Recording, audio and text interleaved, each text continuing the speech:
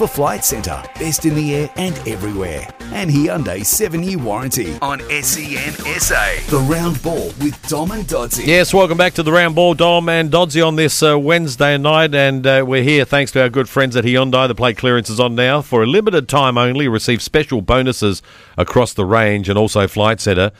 Real people when you need them and 24/7 worldwide customer care. Now, we're really taking a trip down memory lane here, Travis. We had Sergio, we had Marcos Flores on earlier, and this bloke here was part of that team. You were playing as well. I was. They scored more goals than you, but we're going to go to Groningen in Holland right now because the man I'm talking about, who was only in Adelaide not that long ago, but for some reason he keeps leaving us, Sergio Van Dijk. How are you, Sergio? I'm good. How about you guys? Yeah, we're doing very well. Yeah, we're doing well, mate. I'm hopefully you're doing well. Before we talk about football, what's the situation in Holland? Is it pretty much the same as everywhere else in the world at the moment? Yeah, I guess so. They have some measures here as well. Self-containment as much as possible. You cannot gather in groups more than 3 people. As long as if it is your own family, it's okay. But with friends or other people, you can't. So not much going on, I think. But yeah, same like everywhere else in the world, but not as crazy as some other places, I think. I do wonder if our government just copies what the other governments around the world are doing. It sounds like it. But Serge, we had a bit of a chat to you before we came on air, and it was about 10 o'clock in the morning over there, and you were just having breakfast. So life can't be that bad if you're having sleep-ins and getting up and having late breakfasts. Yeah, beautiful life. No, I have to look after my son. He had a sleep-in, so I have to. But he still has to do school online. So, I had to drag him out of bed, get him his breakfast, and at 11 o'clock he had to do his school, so I had to prepare him a little bit, because for him this is also a bit different. But yeah, for me, things continue as well behind the scenes, and I have to do my work as good as I can do it within these circumstances. Well, I was going to ask, life after football, tell us, we know what you're doing, but tell everybody what you are doing now, life after football. What's your job nowadays? I work as a player agent. I always wanted to stay in the football world, how you can tell it. And I was thinking about being a coach, but that was not maybe the right thing for me. And then I came to more the business part of the football, and I started to become an agent. And nowadays I work with an agency, a foreign agency in the UK, a pretty big one, Unique Sports Management, and they look after I think 150 players in the Premier League, Championship, and they are extending to the Netherlands as well. So I'm doing work for them here in the Netherlands, and obviously also Australia, because I was there also a couple of weeks ago. And so that's my new life. Still trying to get used to it, because I still think a lot about being a football player, an active football player, and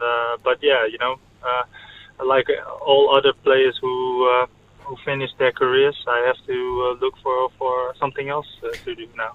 Well, Serge, it must have been just after you left, when you were here a couple of weeks ago, that Bruce came out in the media, and he was pretty damning against agents, saying that they're in it for themselves. You remember that one? Yes, I do remember that Bruce one. He had a go at you, Serge. I don't know if anything that was anything against you, Serge, but how hard has it been making this transition, and then all of that work that you've put in place over the last few months, and then having to go through this? How much does that impact the work that you've done in the last 6 to 12 months? I know Bruce already from a long time ago.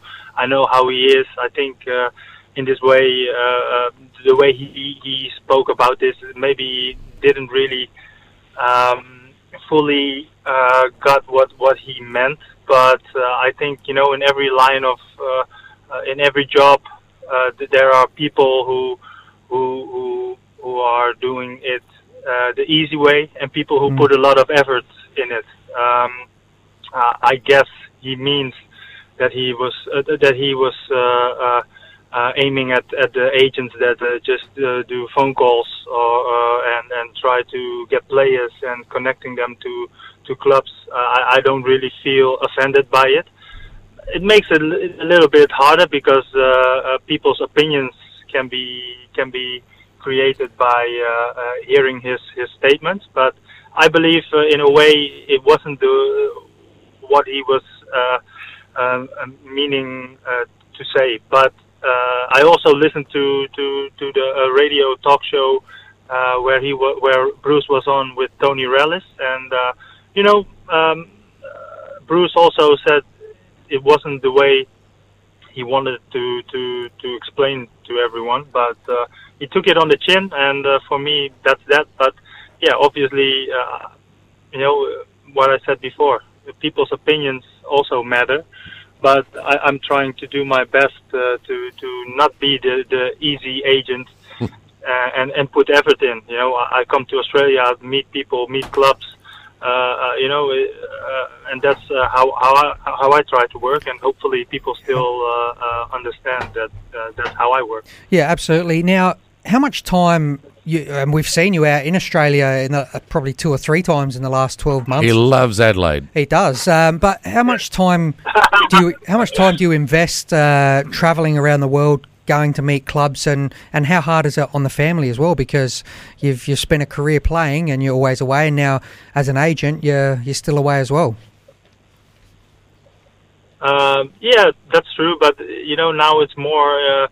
Like 3 or 4 times a year. In between in Europe, I travel a lot as well because over here I have to maintain my connections as well, my network, and I'm traveling to Scandinavia, England. But I can do that in a day. It's similar to Melbourne, Adelaide, or Melbourne, Sydney. But every 3 months, I'll try to make a bigger tour through Australia and Asia to stay in touch with everyone. It's demanding on the family as well, but not as much as it was as a football player, because back then I had to take them all the way to the other side of the world, and now they are still in their comfort zone, close to our family, so they still have people they can be comfortable with. But I'm away often as well. Yeah, that's true. Well, you need any excuse to come to Adelaide, so we're happy with that. Now, just in closing, Serge, when this is all over, when all this coronavirus and everything gets back to normal, how is it going to impact leagues around the world and even players? How do you see the impact on all of that? Yeah, it's very difficult because it depends. In the end, it depends also on what the FIFA is going to decide if leagues are going to be extended, because the European League ends in May. Around most European leagues end in May, and they are talking about like playing the game after playing the league after finishing the league after May, so in June, July. But that makes it difficult as well because contracts finish in June. Are they going to extend that? What about the bigger leagues in Europe as well? What do they decide? What do they want? And everyone is following.